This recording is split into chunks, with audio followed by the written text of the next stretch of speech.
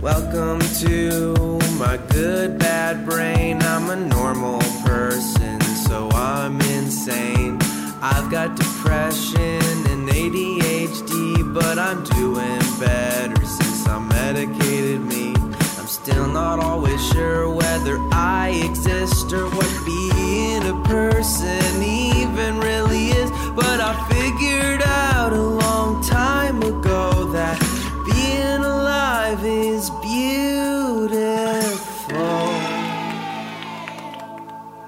Hi, hello, good morning. Very early morning for me. I'm in the garage because I woke up, I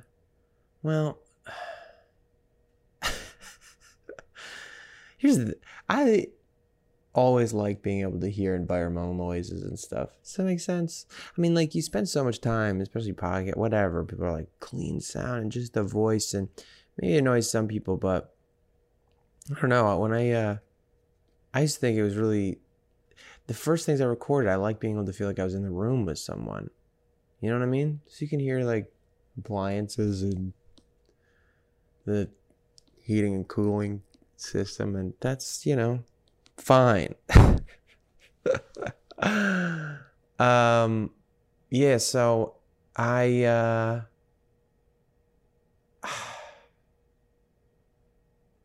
like normal. You're trying to we're just trying to be people. What am I trying to say? Look, I've been doing my best. I keep doing this thing. I keep being like, I'm going to start streaming. I'm going to do more episodes. And then this is me doing more episodes.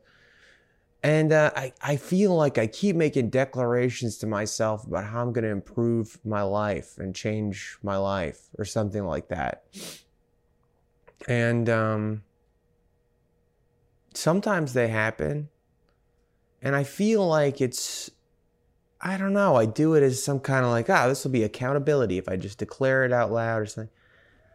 But it never really works like that. I don't know. Body doubling works. Other people work to, but like, you know what I mean? As like motivation to help change things, some kind of sense of accountability. But I had this thought a long time ago that does seem to stay true, which is like real change. Anytime I think I've witnessed it, someone really changing, it seems to be quiet, like a quiet thing that changes in them. They don't do it with a ton of like proclamation. They don't do it with a ton of like, what do you call it? Fanfare. It just happens. It's like an internal shift. And I think, at least for me, if you have, ADHD, I don't know, everything seems to be the same thing. I learning about ADHD more and more, you're like, here's the answers to a lot of fucking issues. Not answers to like the problems, but an understanding. Here's an explanation that I always look for. And how the fuck does it, I do like the environmental sounds, but I feel like that's like 3 or 4 things that have just like kicked on layer. Like, it's a comedy. Anyway, so especially if you have like ADHD or anxiety, depression, things like that, which I think are all very related. I think you just got to seize on the moments of change when they're there. And something I realized is like, I think things have to have a certain structure to be change, The thing we struggle about with like, are you who you are inside, or are you your actions or whatever? You kind of like, at least in the function of what we're maybe thinking about more often, just like being better versions of ourselves, not being so fucking unhappy all the time, or just not feeling in so much pain or confusion all the time or whatever.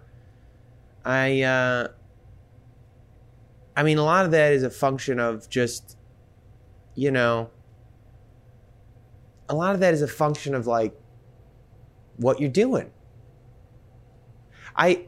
When I was in junior high, I know I mentioned this on here before. When I was in junior high, I decided at some point when I was like 12 that I wanted to be a brave person.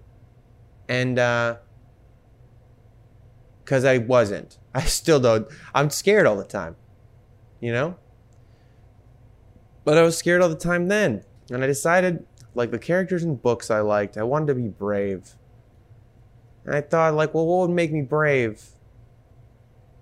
And I thought, you know what? I mean, it's fucking Back to the Future in a dumb way. I thought, you know, what would make me brave is if something scared me, I had to do it. So, you know, that's not the wisest way to live, but it's fine. As you're, you know, growing up and figuring out what being a person is and means to you. And I'm going to move here and lay down on the floor because I like it. Feels nice for the spine. I get so sick of sitting. Anyway, so I decided I'd be a brave person. And I'm thinking about that again the other day because I don't really like who I am being a lot of the time now. Again, fucking 22 years later, something like that. I don't like who I'm being a lot of the time. There's a lot of the time I do, not that I think I'm a bad person. I don't think not liking who you're being is the same as thinking you're bad.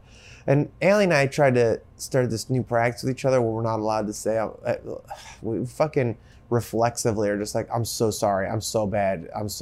Like, it's just all the time. That's kind of our, so we try to yell at each other like in a silly way whenever we do it. We don't do that anymore. We don't do that, you know, like, because it's not helpful. It's the self-flagellation has nothing to do with self-improvement or being a good or bad person. It's, if anything, like self-flagellation and obsession with your own, you know, badness or whatever is just this puritanical Catholic weird martyrdom. You know what I mean? Like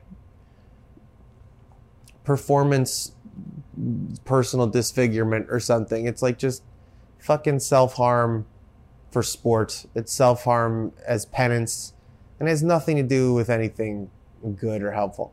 So we try to help each other not do that. So one thing I did the other week was I want to come back to that thing about like mistakes, you know, making not necessarily the wisest, but not necessarily the worst decisions, strategies to growing, to being a person later. But I thought about that, and the other week I was feeling horrible. You know, it was shortly after my grandma died, and I know it sounds naive and stupid to say, like, I don't think it was because of that. I'm sure that's in the soup. It's sad. It's fucking sad. Like I was saying, you know, I don't feel a sense of great, like, negativity around her passing still, just because it seems like part of life, and it seems like it was a better thing. And I don't mean this to sound as, like, fucking horrible as it's going to sound. It's going to sound so suicidal and dark, and I don't mean that. I don't romanticize death. I don't believe in that at all. I think you got to fight to be here. I mean, I'm fighting every day to fucking be here. You got to fight to be here. You know what I mean? But there's a part of me that's like excited for her. I'm like, she gets to see what's next.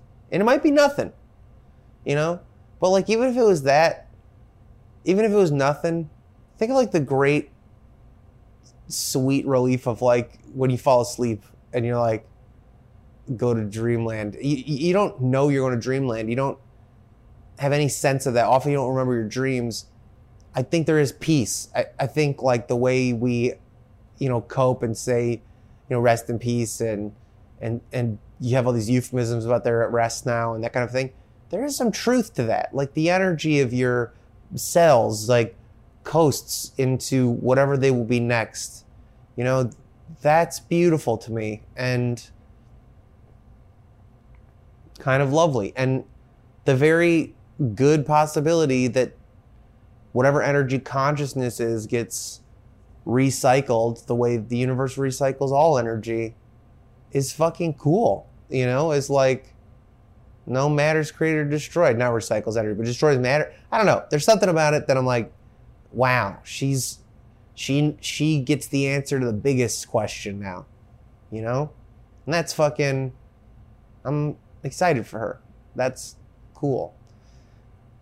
So I'm just saying that to say why I, you know, I don't know, but yeah, it might be naive to say feeling fucking miserable.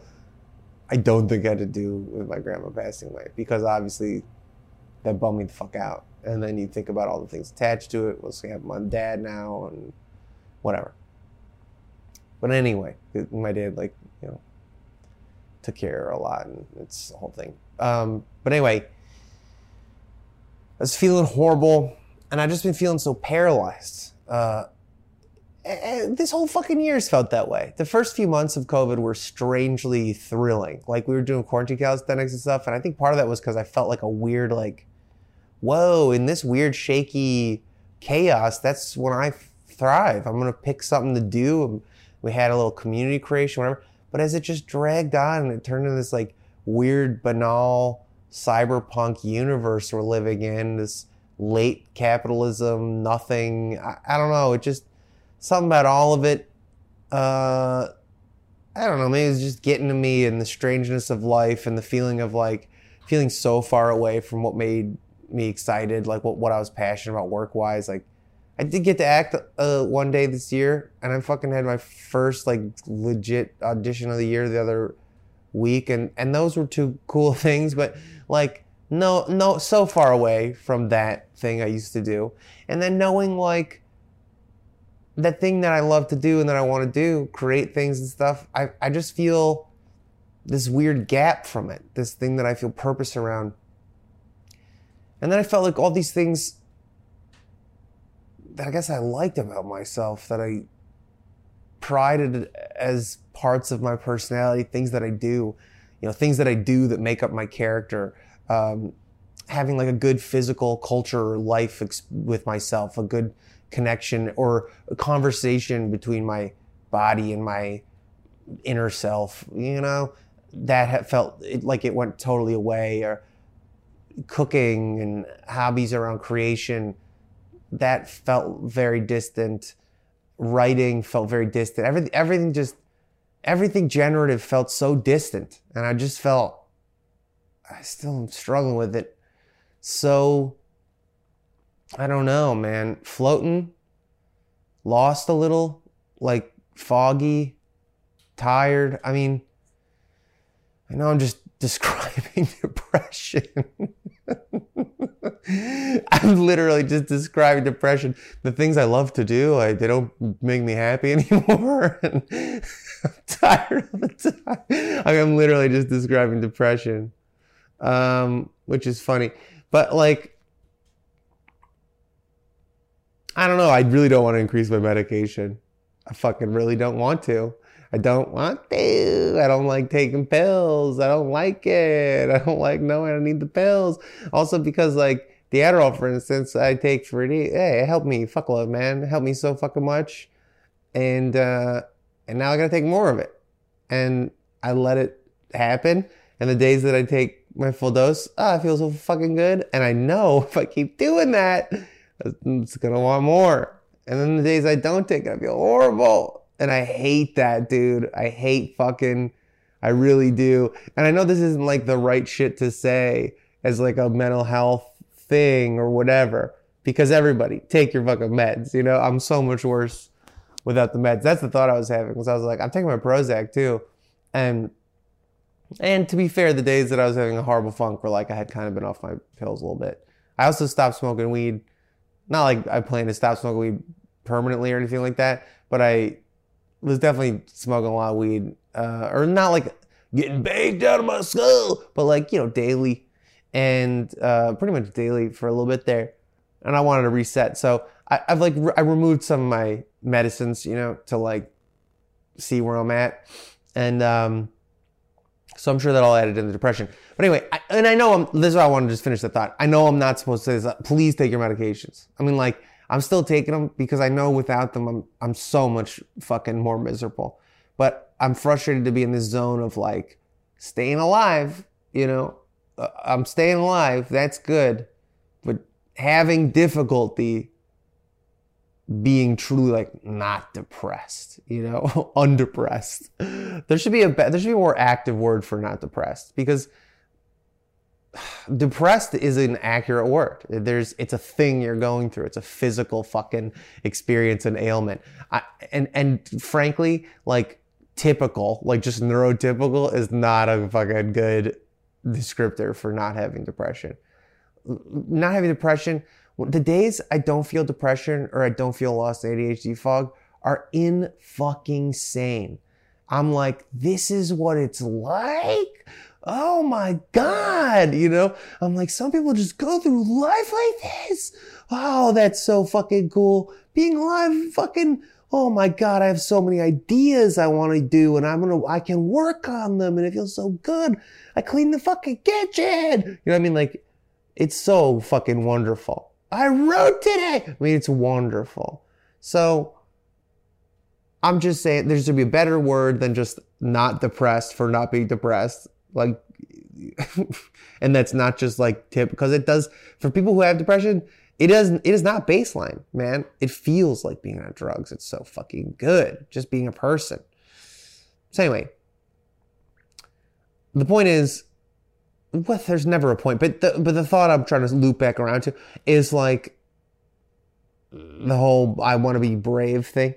I sat down and I wrote out not longish, but a few pages of this manifesto-y thing of like the kind of person I wish I were.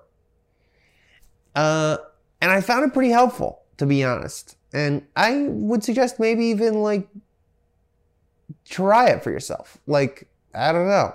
The man I wish I were. I was writing, like, what would that person do? Like, what would their daily habits be like? Like, how would they comport themselves? How would they interact with their passions? These kinds of things.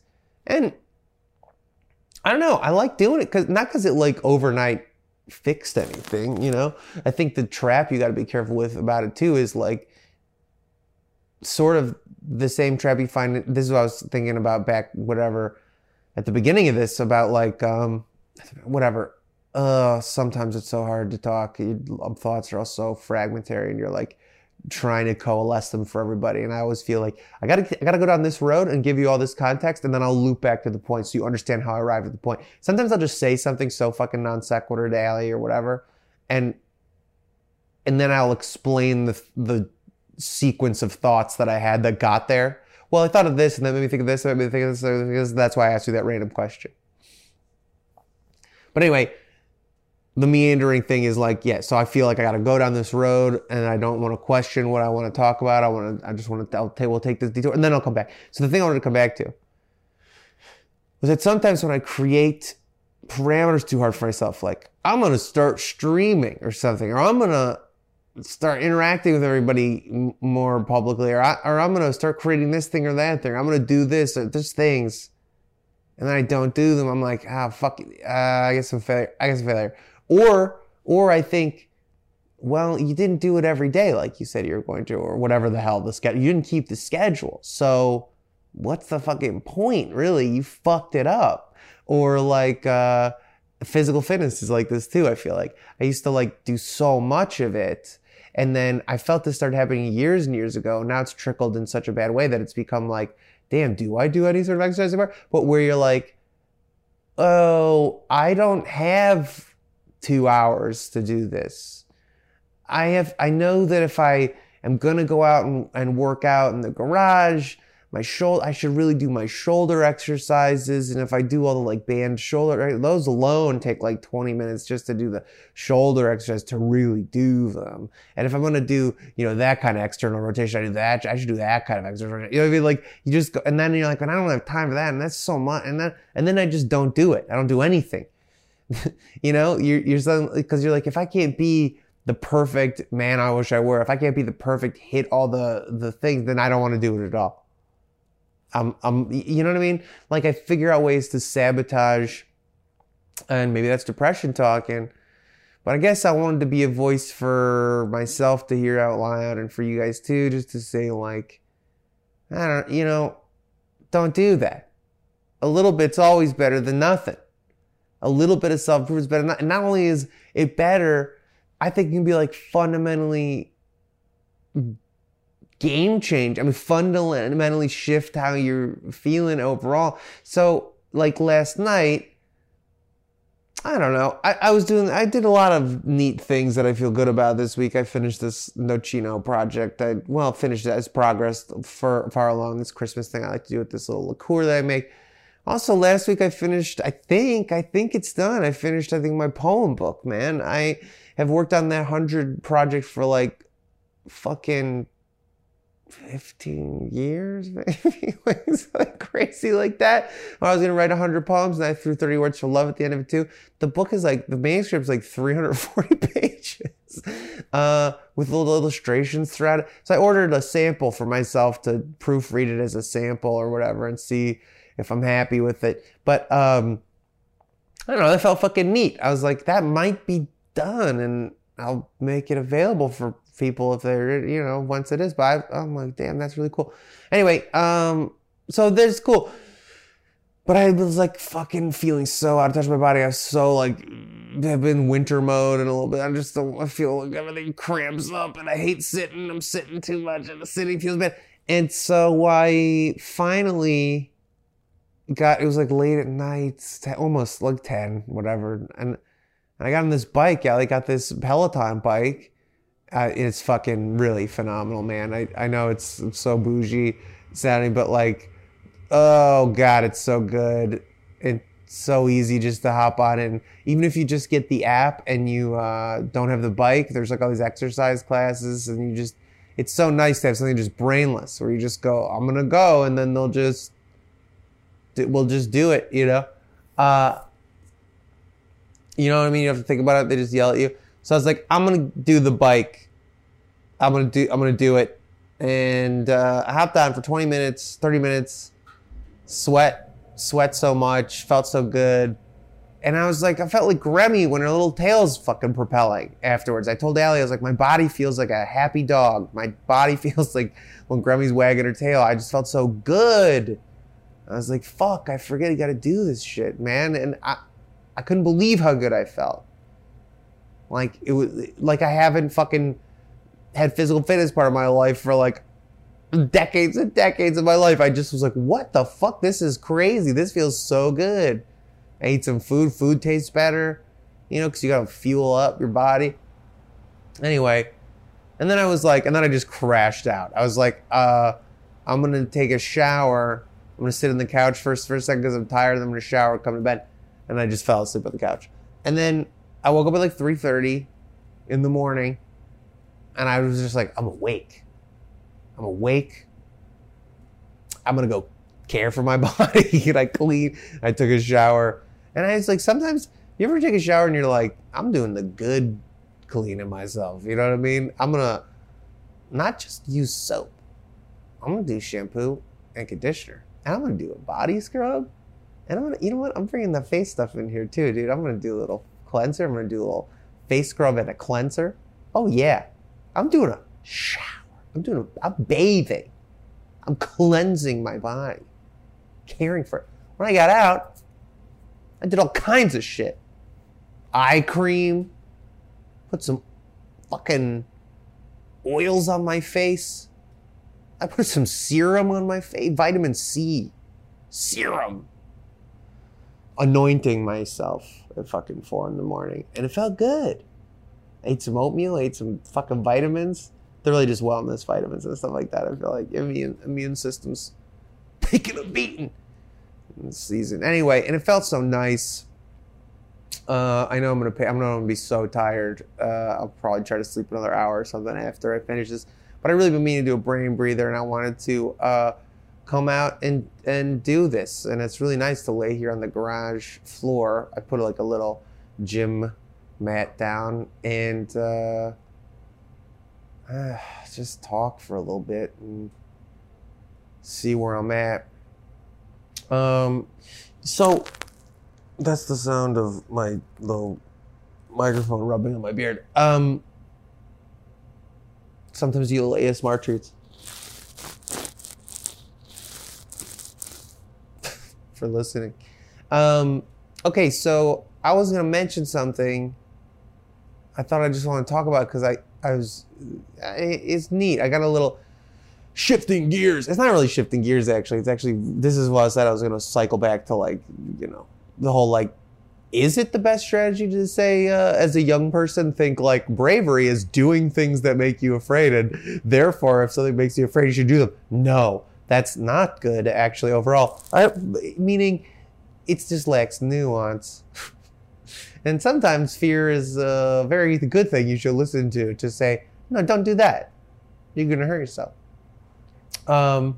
Fear is a gift, and you should listen to it sometimes. But you shouldn't let it dictate your life. And the point is, if you are living in defiance of fear, it's still dictating your life, just in the negative. You know what I mean? That's the whole point of fucking in the Back to the Future thing. If you call Marty McFly a chicken, you can make him do anything. And it's like, if I'm really living in absolute, like, oh, that scares me, I'll do it. I'm not going to not do it because it scares me. I'm going to do it. Then obviously, you're still having your life dictated by fear, just in reverse. And the idea is to divorce yourself from fear as a commander, you know, as a commandment. But anyway, there was some great benefit to living that way, including the mistakes I learned from, that I was lucky enough to survive, from doing, you know, emotionally and mentally and spiritually and physically dangerous things just because I was afraid of them. But I'm just saying, as an overall ethos forever, not necessarily great. But in that idea of well-made mistakes, as Fiona Apple calls them, I got a message from someone who I haven't responded to yet. Sometimes I'll get, like, in the forbidden DMs, I'll see a message and then I'll go, oh, and try not to necessarily respond right away until I'm ready or whatever. I don't know. But it was a really nice message from someone who said that they recently started listening to this, and it was the fuck breakups one that they heard. And I thought, that's so funny. That's such a funny one to find as your first one. And then I'm really glad that it's there and that it's helpful for some people. And it had me reflecting. They asked for some advice, if I had other advice, because having a bad one, you know, big bad breakup. I assume the kind, from what they said, that I had when I wrote fuck breakups for myself. Which I guess maybe is the theme of the episode, was writing things for yourself. Writing things for yourself, again, I'm just going to say, try the thing about the kind of person you like to be, or try writing a fuck breakups thing, or just fight. I think writing for yourself is really good. With my grandma, I had to do that as well.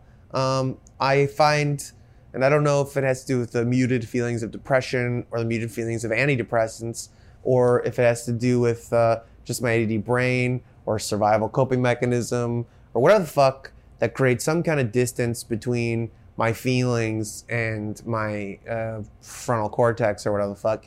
Because I have a lot of feelings all the time. I'll cry at really random shit I don't know. I feel extremely hypersensitive to the experiences of other people around me, usually in sort of like a survival mode kind of way, you know, a way that's like, I just want to make sure everybody's happy all the time. So sometimes I have to write to know what I'm feeling. Or more precisely, I have to write to feel what I'm feeling. That I have to write it and then read it back to myself, and then I can really feel the feelings.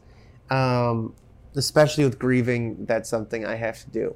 And I think it's part of why I love poems and stuff. And I used to say, and I think it kind of is still true, that words are like my favorite thing. I just love them. I think words are absolutely magic. I mean, think about how fucking insane it is that you can take thoughts in your head, a thing that you could never really communicate to other people, and still it's like a clumsy tool, but it's close. It's the best we got. And that you could make shapes on something and somebody else could see them maybe thousands of years later on the other side of the world, and they could have those thoughts. I mean, that's fucking, it's magic, dude. Like, the way I thought about it was like, sometimes in movies or books, you'll see like a magic spell that's like, someone says a magic, code word, and then the person's suddenly like, whoa, I'm really this other person, and has all these other memories that come flooding back, and they like, they hide this hidden knowledge is like trapped within you somewhere, and then someone will be like, aloha maloza. I don't know. I was going to say Aloha Mora, but I was like, I think that's a Harry Potter one. And I was like, I don't know what that spell was. So I said, Aloha Mahoza. And then you're suddenly like, whoa, and you're real, you're like, whoa, I am a wizard. You're right. Oh, my real personality is underneath this personality because I'm doing wizard spy work or something like that. I don't know. You know what I'm saying? Okay. That's what words are in real life. Like, that's what actual writing is. You can like unlock knowledge. Wild. So maybe write about it. So anyway, I want to talk about a little bit about just breakup-y stuff, heartbreak, and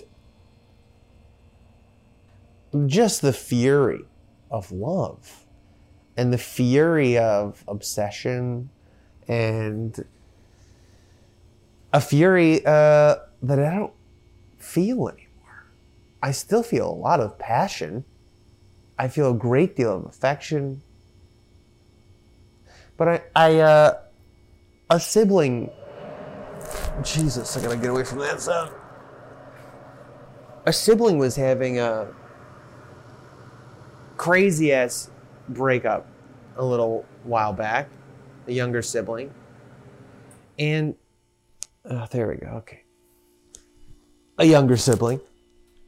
And I was witnessing the younger sibling have this crazy ass fucking breakup stuff. Or not just a breakup, but some of the codependent things that happen in those kinds of relationships. I always like the thing that they mentioned in The Sopranos, amour fou, crazy love. Shit, what is going on? It's fine. See, it's like the machines have thoughts and feelings, and they're annoyed. Is it going to stop? I hear you. Okay. All right. Here, I'm refocusing. Here we go. Okay. Sorry. I'm so sorry. Oh my God. All right, I'm just tuning it out. It doesn't matter. Nobody cares. I know nobody cares. So you watch somebody who's in the middle of it, the bad kind of love, and you watch them like they have to answer the text. They have to stay in the phone. I have to. This person on the other end, I have to. You know what I mean? That feeling inside that you have, where you're trapped in text exchanges, you got to answer the phone, you got to keep fighting, you got to get another word, and you need them to understand. You need them to understand something. Who fucking knows what thing it is, but there's something that you've got to fucking communicate, and you start chasing this feeling in that kind of like love insanity, where you really do think right around the next corner of conversation, of argument, right around the next corner, there's an answer there. You know what I mean? And that's not true. The theory's not true. So I know that's slightly off of like breakup, but I swear to God, it'll tie in. I think what I'm trying to communicate here is like to question the experiences that your brain and your heart and your body are telling you are certainly true. You know, and that's a funny thing to say, because most people are like, trust your instincts. And I said the gift of fear and all these kinds of things, right? Like, that's all valid. That's all totally good, smart, valid shit to listen to your body and to cultivate a listening. But cultivating a listening to know what's true is very hard. And I think for some of us, myself included, myself especially, if you have depression or any of that shit, especially if you have ADHD, anxiety, whatever, I think as much as one should cultivate trust and an ear for your body and your experiences to know what's true and your instincts and your guts, you should also cultivate some doubt. You know, there's this thing I would do, the is that true? That's what always like comes to mind, is this like the is that true game is what I think of it as.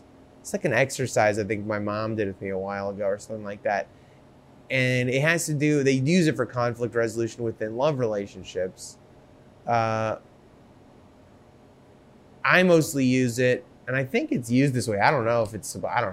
But as an exercise with my own inner dialogue, where I've been, inside I'm like, I'm such a piece of shit. And then I go, oh, is that true? And then you go like, well, I don't know. I don't know. Maybe. Well, what would it mean if you were a piece of shit? Like, what would a piece of shit be like? Just that I'm just selfish and harmful and destructive all the time, and useless, and not just useless, but like actively harmful to the world around me and things around me. Well, is that true? I guess sometimes. When are you? That. I can't think of them right now. Maybe mostly just as neglect. Are you ever good things? Yeah. Are you trying to be good things? Yeah. You know what I mean? You just start to do this thing and you go like, is that true? Whatever. So like, is that true? In heartbreak, true heartbreak, when you're young, especially when it's newish heartbreak, but honestly, the young part doesn't necessarily have to do with it. Some people, you've got a thing with them. You got a craziness with them.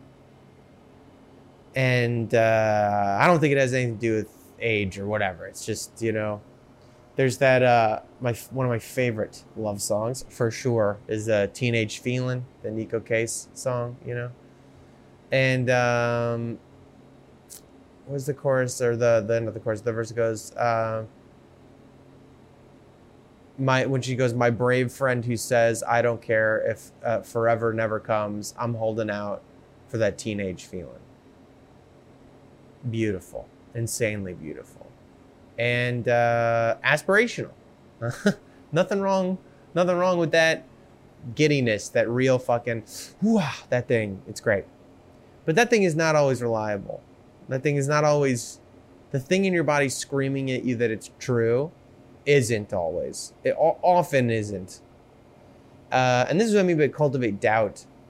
So like, because it applies to depression, ADD and stuff too. You know what I mean?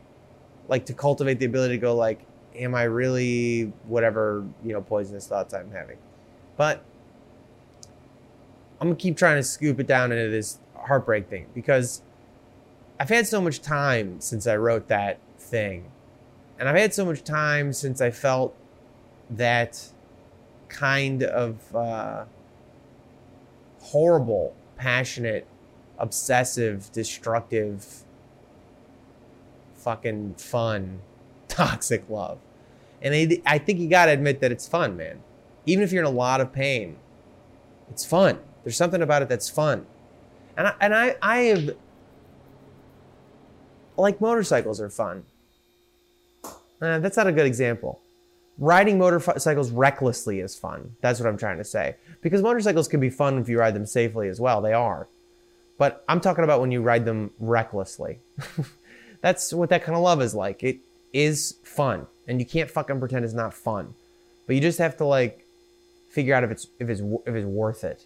If if the juice is worth the squeeze, and also how much damage are you willing or allowed to do for fun. And then you got to get into the part 2 about consent, which is like, are all of the parties involved aware of the amount of damage you're all doing to each other and to yourselves? And are they having fun? Or are you doing this at the expense of other people as well as yourself? And whenever you're in a lovey relationship, heartbreaking thing, that invariably becomes part of it. And that's something I didn't used to think about that much. I don't think anybody does when you're, crazy. We should all forgive other people for the ways that they've like hurt us and shit too, or whatever. I think the main thing I wanted to get at though was like, that fury can die down. And much like the way I think I was worried that if my depression got less severe, because clearly from the first half of talking about this, I'm not done with depression. I don't think I ever will be. But that if my suffering, my sense of day-to-day agony lessened, so would my creativity, so would my zest for life, any those kinds of things. And sometimes I worry that they do. But I don't think that that's true. Like, I'll sit and talk to myself about it, and I'll be like, well, it's like, do you equate doing cocaine with being alive? Yeah, cocaine makes you feel real fucking alive. Makes you feel fucking crazy. But is that being alive, or is that drugs? And I mean, like, here, I'm hedging again, because drugs are real life. Drugs is like totally part of, but you can't do that all the time. You just can't live that way. You will destroy your fucking body and brain. You just destroy them. And so will, I think, that kind of obsessive, crazy love. And with it, and the heartbreak, is like, sometimes I think the grieving of the intensity of heartbreak, of the shattering, there's so many reasons it's shattering to have like those big loves. I mean, the one that, first thing I'll say is, when I had my first big love, the only thing I had to compare it to, the only thing that seemed close to like was like death. It was like my grandpa had died, who was pretty close with. And it was the only thing that was like infinite loss. Just a loss that made no sense and couldn't be comprehended, and it was forever and forever and ever. And I was like, that's the only feeling tone that feels similar to what I'm experiencing with this heartbreak. And, there's this book I read when I was younger. I think he's like a Jungian sort of psychologist. So, take it with a grain of salt. But I still like Jungian shit sometimes. I think it's helpful. It's so literary.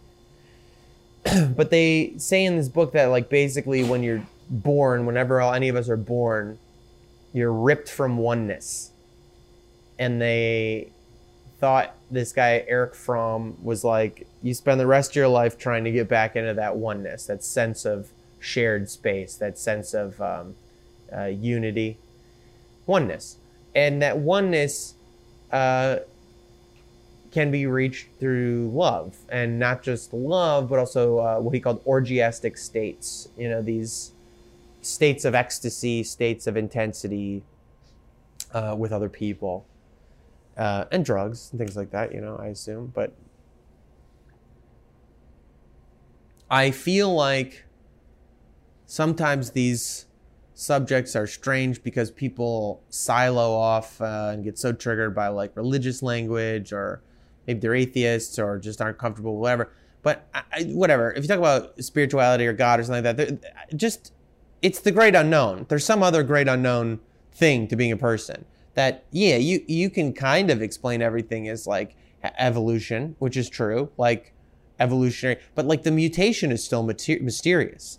The mutation that creates wacky ways of being that may or may not function as survival traits to carry on the. I mean, it's weird to think like I don't think I'll have kids. I will not have kids. It's something I thought about a while ago. So like whatever is in my survival traits isn't gonna move on. You know what I mean? Maybe, I guess, because my sister had a kid. You know, maybe my nephew will be like me. I don't know. But like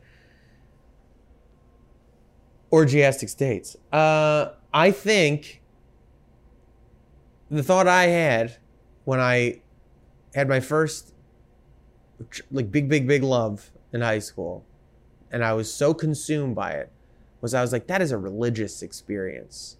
And I think in a lot of ways, it's your first experience with divinity, with like a true, in your guts feeling of God. Because you're completely subsumed by something larger than yourself. It's the first real intense experience. And often, especially if you guys are intimate together, like physically, and if it's, I mean, for some people, for me it's like kind of the first person you're like that with, but you know, that's combined with years of this like friendship and affection and love that builds up into it and all these things, and trust and all this whatever. But basically, if you get all those things wrapped in and that intensity and that and then that trespass exists as well, that physical trespass of allowed or not, you know, boundary pushing, like I don't mean to go into those like super dark zones, but I'm just saying like the push-pull strangeness of romance when it's consensual. Even there's a trespass, you know, even if you're allowing it, it's like there's this crossing of boundaries in such a penetrating way, physically and emotionally and mentally. And if it's good, if it's attached to some kind of furious love, and see, I'm not even going to use the word good. Like, yes, especially if it's this, because bliss can exist in pain. Like, bliss can exist in that line you're writing of fear and uncertainty and illicitousness or something, you know, like,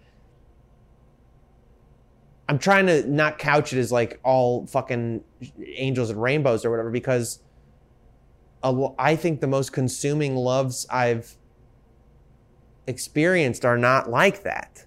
That's in there. But what makes them so fucking juicy is that they're like mixed in with a lot of darkness, a lot of this intensity, these animal qualities, these huge reminders that we're made of blood, you know? And so I think when you're young, especially those early ones and the first ones that really get you, they're so ancient religious. They're so pagan blood ritual, you know, sex magic, man. I mean, it's like you are consumed. And if you do get it with some good sex and stuff, all the chemicals releasing in your brain, you're having drugs with it too. And it's really like you're hypnotizing, you're programming yourself. You're having these big spiritual experiences of sex and death that are happening. And not just that, but you and this other person coming together, even if it is just spiritual, intellectual, even if there's no physicality in the love, it creates a sum that is greater than the parts. And you're like, hey, this math doesn't work. We went from being two people to being one thing that is bigger than both of us. We're experiencing love now. We have locked into the channel of love and bliss in the universe that is fucking vast and infinite. That we are swimming in the river that Rumi talked about. You know, Rumi, the ancient Persian mystic poet. Love is a river. Drink from it. Like, you're in it. You're swimming in that shit, and it is the best drugs that have ever existed. It is so life-changing. It is so life-changing. And you can't help but think that only exists with this other person that you first experienced it with. And how could your body know any different? How could your body know any fucking different? You hadn't had it before this person, and now you and this person have it. And it's from the deepest, darkest, most magical, transcendent, orgasmic, intense, souls touching souls, physical dark, madness. And it isn't all the stupid little jokes that you have together.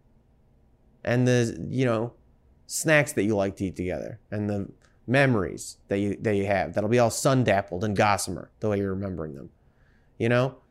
And I think on some, even if, again, I hope it doesn't turn anybody off with the language of God or whatever. But like, I really think on some level, whether you like to admit it or not, whatever, you don't like the language or not, I hope it doesn't. I'm not talking about a fucking bearded old guy in the sky. I'm talking about like the infinite, the infinite sort of benevolent thing that is generative to all of existence in life. Love. When you have it and you really get to touch it and you really get to live in it like that, it's hard to think that you'll ever experience that again. And the loss of it is vast. It is like, if you are into the Eric Fromm thing of like you're ripped from oneness in childhood, in infancy, physically and whatever, and now you're going to spend your life trying to get it back. Oh, you got it back. You found someone you could get it back with. And if you have even a taste of it, you'll put up with a lot of bad shit, a lot of toxic relationship shit. I think it's part of the fury behind like around the next bend, around the next fight, around the next conversation, the text I have to respond to. I'm going to get back to that oneness. We're going to get that love. I'm going to get it back. I'm going to get it back. We're going to get back to the good times, You're like, I got ripped from oneness in infancy, and now I found oneness again, and now it's going away again. And you're like let's just as a thought experiment go like, what if that was God? Okay, what if now that person doesn't want to be with you anymore, or just for whatever the fucking, you've lost the thing, you can't have the thing, and you got to get out of it, whatever. There's like this feeling of like, oh God doesn't love me anymore. I don't get to have God anymore. I don't get to have love anymore. What did I do? On some level, there's a book I love. It's a science fiction book. And it's not going to be for everyone. And when I go back and read it, there's full of like stuff that I'm not crazy about. But there's some wonderful stuff. And there's this one character in the book, the horse witch. And I think about the horse witch all the fucking time. Because the horse witch you later find out is a deity sort of eternal being that's not exactly a god. It's like a sort of a physical manifestation of notions that just exist. And it's this woman who lives with a herd of feral horses. And it's very important that they're feral. They're not wild horses. They're horses who have run away from abusive situations. Okay, they're feral. They're horses that were once domesticated and are now free. And so people say like, so there's a part where she's explaining, she's like, people call me the horse witch because I'm witchy and I spend time around horses.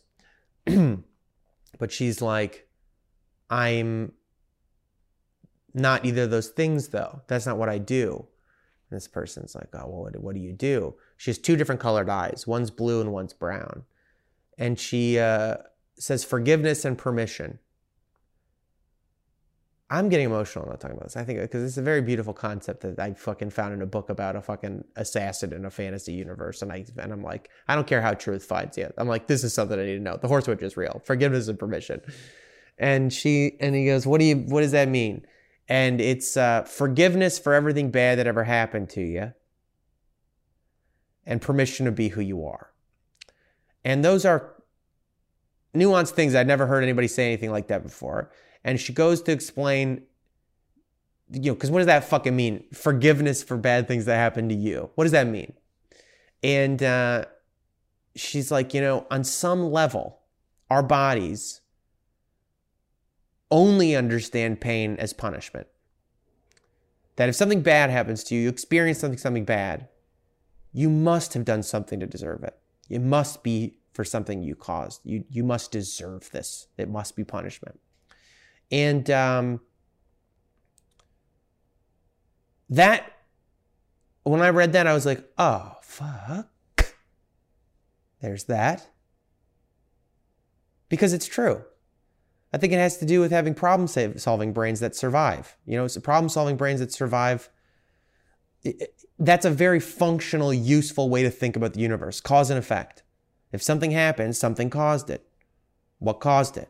I must be able to figure out what caused it. There must be a thing that caused it that perhaps I can affect, that must be under some kind of control. Like, you know, if you get sick, you think, I must have eaten some berries that were fucked up, and you got to figure that out. That's a good strategy. It's a good thing to be in your brain.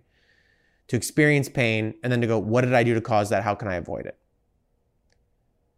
And I think it's hard to really divorce our brains from the notion that pain is not something that we caused for ourselves. That pain is not punishment. Punishment isn't a thing that exists, and we can cause our own damage, and we can be responsible for the actions that led to it, or some bullshit like that. You know, we can do bad things, we can do dumb things, and we can, you know, be self-destructive.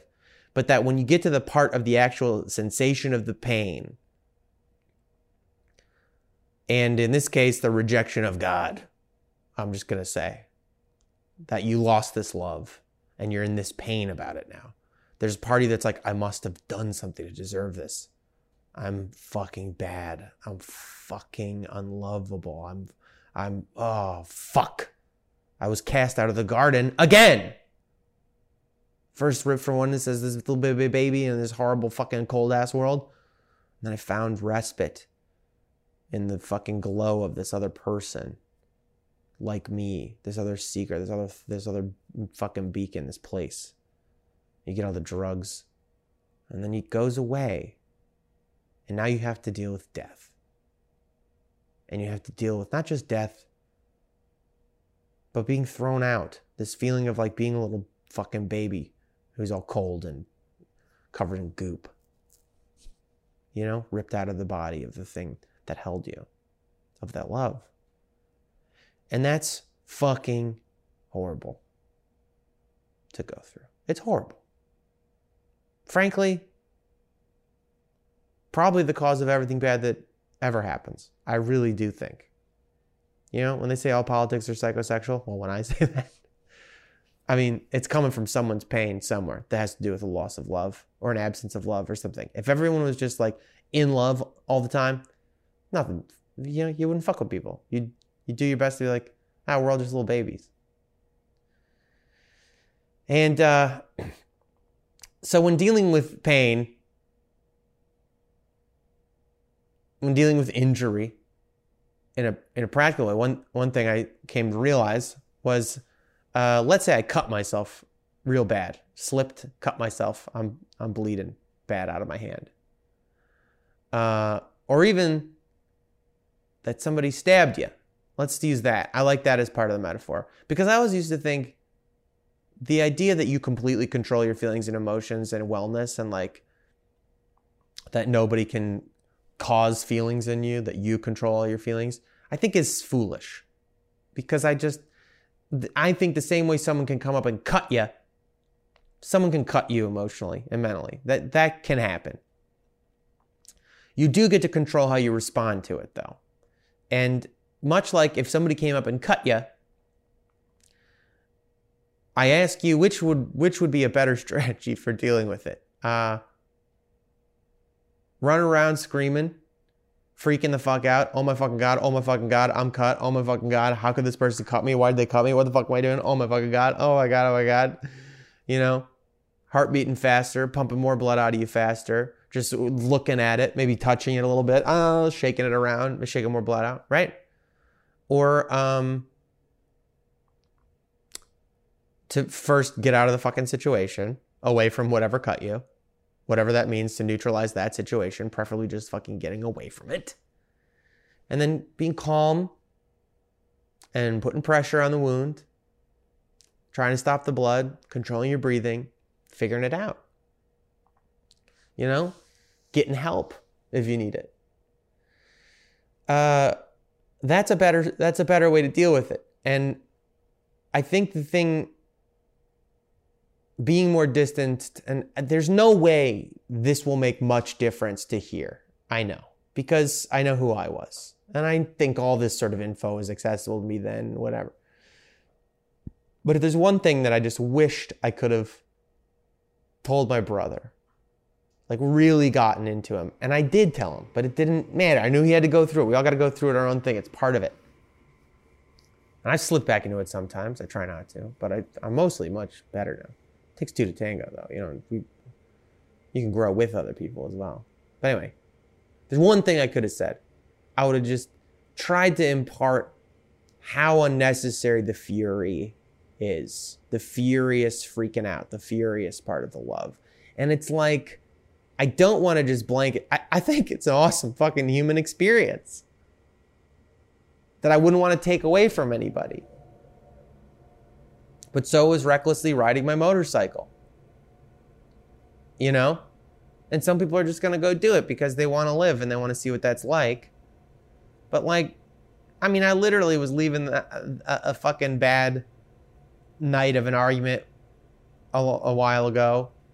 And literally got on my motorcycle and just pissed off, was like,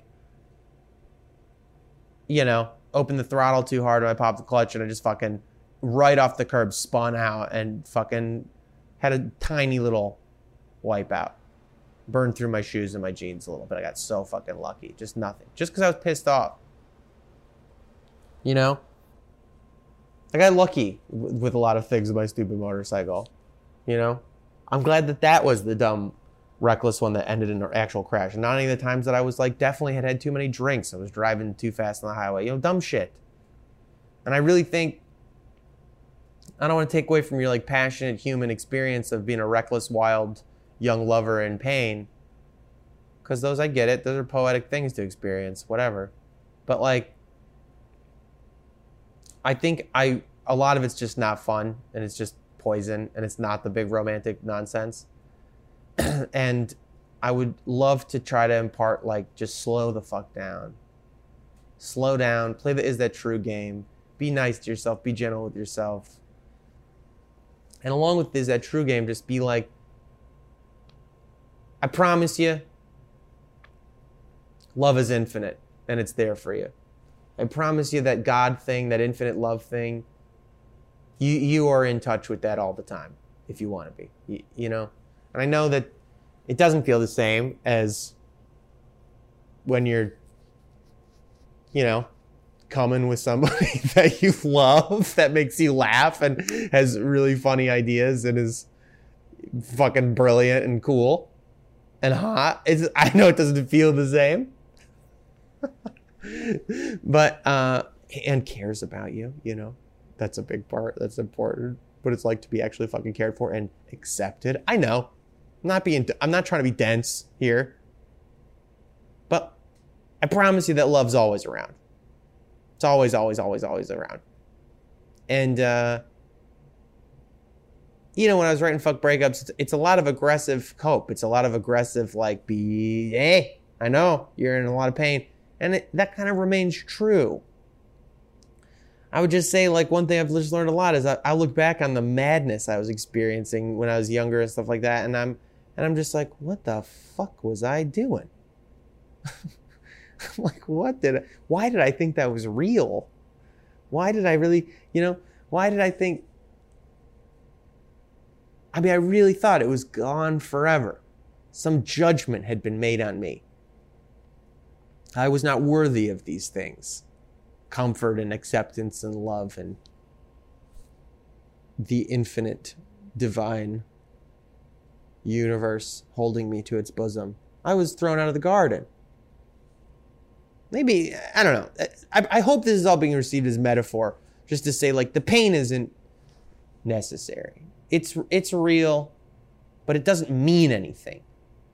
The pain is real, but it doesn't mean that you deserve it. You know what I mean? There's no meaning that you should be attaching to it. It's just part of the experience you're going through, the growth. It's like, I feel like it would be like doing a workout and getting your muscles burning, like your muscles fucking hurt because you're like trying to fucking push through something, and that burning pain that your muscles get in, that you'd be like, this means I'm bad. When my muscles are sore the next day, I'm a bad person because of this. Nah, you're just growing. You know, you're just experiencing pain. And it's a very trite thing that people say. They go, you know, pain is real, suffering is a choice. Like, pain just happens. But suffering is like a condition of your experience with the pain, your experience intellectually and consciously with the pain, your justification of it, the layers you put on top of it, the whys, the wondering, the wallowing, all these kinds of things. And I think that that's valid. Again, with a grain of salt. Like, who's a fucking monk? I'm talking to you as somebody who has fucking mental problems that I promise you don't feel like a choice a lot of the time. But I think it's empowering to remind myself that they kind of are. That the pain I experience or the confusion I experience from whatever I'm going through, mentally, physically, that the actual pain doesn't mean that I'm bad. Doesn't mean there's something inherently fucked up about me. It's just a thing I'm going through. And the pain is real, but that I can still make choices around the pain somehow. And maybe this is not within my capacity. Maybe the pain is too great to do anything different. But just the thought that the pain is real, but the suffering isn't necessarily necessary. The suffering isn't necessarily inherently tied to it, and that I don't necessarily deserve it or whatever, is helpful, I think, to extricating from it. You know? I don't know. So maybe we're like, write about it. Write your feelings, write letters to yourself, write notes to yourself. Write about the person that you'd like to be.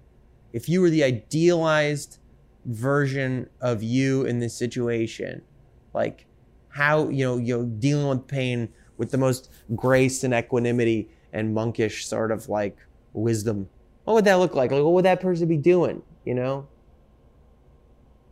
And then if you find yourself like late at night being like, I'm finally going to get up and fucking go exercise a little bit, even though you didn't do the program the way you're supposed to, quote unquote, you didn't lift the way you wanted to, or you fucked up Monday or Tuesday or blah, blah, blah. Just do it now. Like, same thing with this, you know what I mean? If you write out the list of like who the best version of yourself would be in your mind, and you can do even like one of those little behaviors, and you could do it on a whim, just fucking pursue it. Just fucking do it. You know? Anytime that I find the like, I feel like doing this thing that I know is good for me, it's been on my list I want to do for a while, and I can get in a flow around that, it's just I have to follow the impulse sometimes. You have to just let that impulse take priority, which is difficult, because often I'll be like, I have the impulse to go work on this thing I've been wanting to work on, but I have all these chores. I should really do these chores first. And then I'm just going to do this, and I had the time to do it earlier, but I didn't do it at the time I was supposed to, so I shouldn't do it now. I don't deserve it. Maybe we should just divorce ourselves of the notion of like deserve in general. Anyway, slow down. I guess that's what I'm trying to say. Slow down. Play this that true game. Don't be so fucking furious and mean to yourself, And as you go through this fucking thing, just understand that universal love, that love thing, the mysterious thing in the universe that you were so fucking lucky to get to access with this other person. Some people never fucking get it, man. The one that broke your heart. The fact that you got to share that with someone else and you guys got to make the weird magic of this portal to like this love together or whatever, man, that is fucking great. And just because it's gone, that doesn't mean the thing that you accessed is gone. That thing is there eternal. It was there before anything existed, and it'll be there after. You know what I mean? And I would suggest cultivating some sense of that connection to that, and maybe seeing if there's other ways that you can reassure yourself of that existence. Other ways to sort of attain that oneness. I don't know, service are good ways to do it. Certain self-care, I think, is a good way to do it.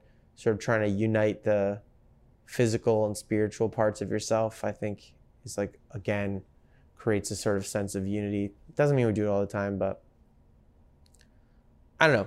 I think that oneness is a thing. And this is the last thing I want to say that I think is important. Because Allie and I were real on and off poison to each other for a long time.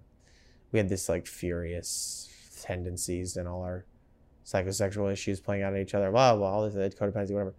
And I remember we just keep getting back together. And we're like, went through all, are they addicted to each other? What is it? Who knows? And after like a lot of things, growing, learning things, other experiences, blah, blah, blah. At some point, I was like, am I addicted to this? Is it a cycle of intensity? And am I addicted to am I here for the fight? Am I here for the conflict? Because the conflict makes me feel alive.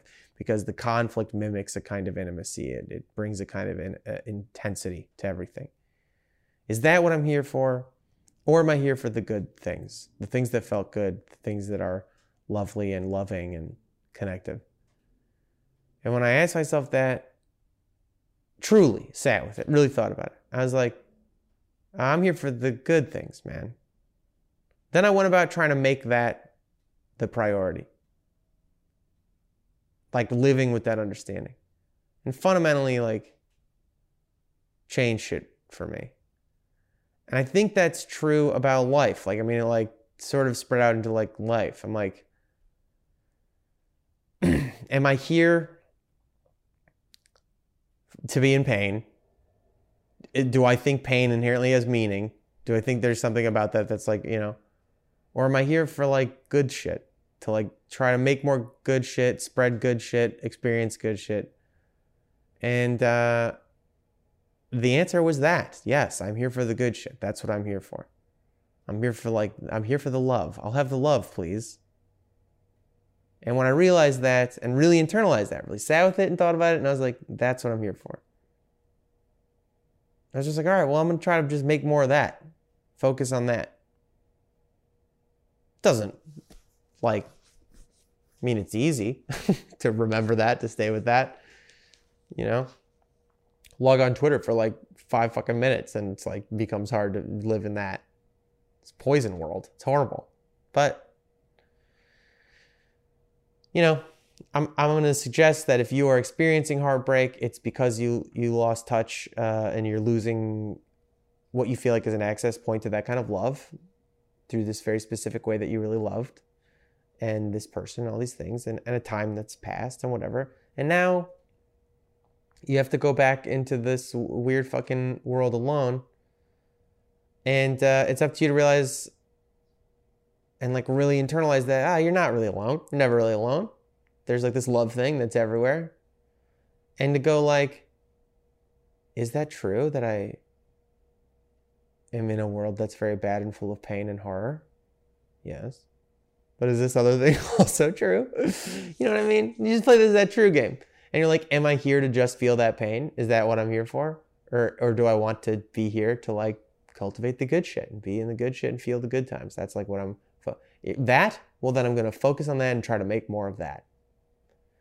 And I think if you got depression, anxiety, stuff like that, and you do survive suicidal tendencies or are continuing to survive them, suicidal ideation, which I know is like pretty fucking common, then you're already doing this. Because I don't think you survive suicidal ideation without doing some version of, even if your body's just doing it on some subconscious autopilot, of like just trying to create more good times. Just like the profound hope that exists in you to know a good time will come again. Good things will exist again. A good feeling will happen again. That profound hope implicit in surviving your dumb body's desire to end itself. You know what I mean? It's wonderful. So that's it. I don't know. I don't have like a good clean conclusion. Just slow down. Don't be furious with yourself. Don't convince yourself that there's like meaning necessarily. And then go like focus on just making good, experiencing good. Focus on that. And then last thing. This is what I'm going to end on. This is like probably the best advice I ever got from any therapist ever. Hold it lightly. My therapist was like, let's just hold these notions lightly. You know, you don't hold them with like this clenched fist. This is true. This must be true. Everything is this true? Everything is like, hold it lightly. Am I this? Yeah, I'm this. I'm gonna hold it lightly though. It could be. I don't know. It could go away. It could not. It's not something I need to be clung to. On my, real big piece of shit. I'm gonna hold that lightly. Are you a real big piece of shit? I don't know. Sometimes, maybe not always, but sometimes. Yeah. Okay. All right. Fine. Who cares? You're also really great. You're also wonderful. You also bring something very unique and beautiful, a unique expression of that generative, universal energy that is love. That's I think what that consciousness that we are is, what it comes from. That growing glow in the universe. That's what we're here for. So, hydrate, self-care, be well. That's where I'm going to end. I don't know. Talked for a while. This kind of a long one. I was nice to talk to you. I hope that you found some useful stuff in there. It really helped me to talk through this. So thanks for being here with it. Because it genuinely did. This is fucking invigorating. Helped me remember a lot of things. Anyway, thanks a lot. I love you. I love you guys. I love this shit. It's very meaningful. Just to know there's other people trying. Just to know other people are trying. Be good to yourself. Be soft. If you're going through heartbreak or some shit right now, just fucking slow roll on that thing, You don't have to do the texts. Okay? You don't have to do the texts. You don't need to answer the call. You don't need to. They might be very mad. You don't need to. Okay? That's the big thing. There's a lot of big things. I don't know. All right, I'm gonna do the thing where I just abruptly end now. Okay? Hydrate, self-care, be well. Thank you. Thank you. Good day. Hi. Thank you so much for listening to the pod. It's nice to kind of be back doing this a little bit now. If you want to go to patreon.com/mygoodbadbrain and support the pod, that's really cool. Leaving reviews is great. Don't buy merch at mygoodbadbrain.com right now because something's wrong with the Shopify or something. Just don't do that. It's got some it's frozen. Anyway, thank you for your support. See you guys soon. Yeah. Bye.